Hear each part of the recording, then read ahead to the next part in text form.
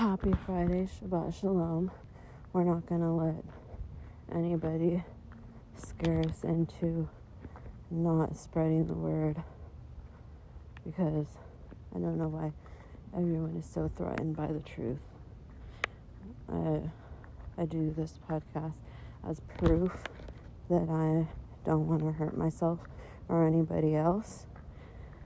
It's not my fault if you find this podcast threatening, but just because so many people find it threatening, I'm moving to OnlyFans. So I'm going to be providing that link, and then so whoever listens to me, I will be finding out who you are, because I don't advertise this, and I wasn't doing it for fame. So who's listening to this? It's from my understanding, when someone accuses you of something, they're actually guilty of doing it themselves. So if someone accuses you of being racist, if someone accuses you of being violent, if someone accuses you of anything, most likely they're guilty of doing it themselves, because that's the way the universe works. What you accuse somebody of is actually what you're doing. Oh, it's raining. It feels so good.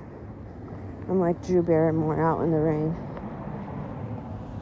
But I'm noticing that more and more white people, and it's specifically white people, are racist. And just because I look white, they assume that I'm a white supremacist or some shit like that.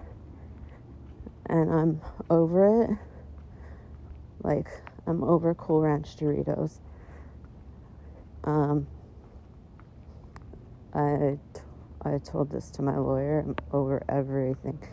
Nothing is worth the money. But if I need to clear my name, like, I guess we can go to court. Now we can have witnesses in the courtroom. So who exactly was abusive in the marriage? I'm sick of all these lies. I just got off the phone with one of my best friends in Utah, and I'm like, can't maybe, the episode hasn't aired yet, but they're gonna pay for her to fly out to California, and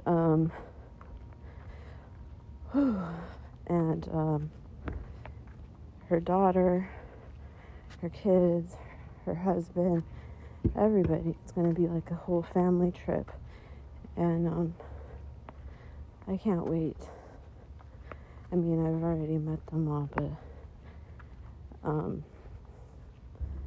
it's like, did anyone see the movie The Tinder Swindler? All those women, they weren't even married to that man. They just dated him. It's even more dangerous if you marry them. So don't marry these narcissistic men. I was just listening to a podcast, and narcissistic behavior is like one of the top traits right now. And it's like a fucking demonic trait. Like straight up demonic trait. Because it's like, who would have, I mean, what person would be a narcissist? They have to be possessed by the devil. They have to be. And just everything that's been going on, and the way I've been being followed, the way I've been being treated, worse than a dog. There are no coincidences.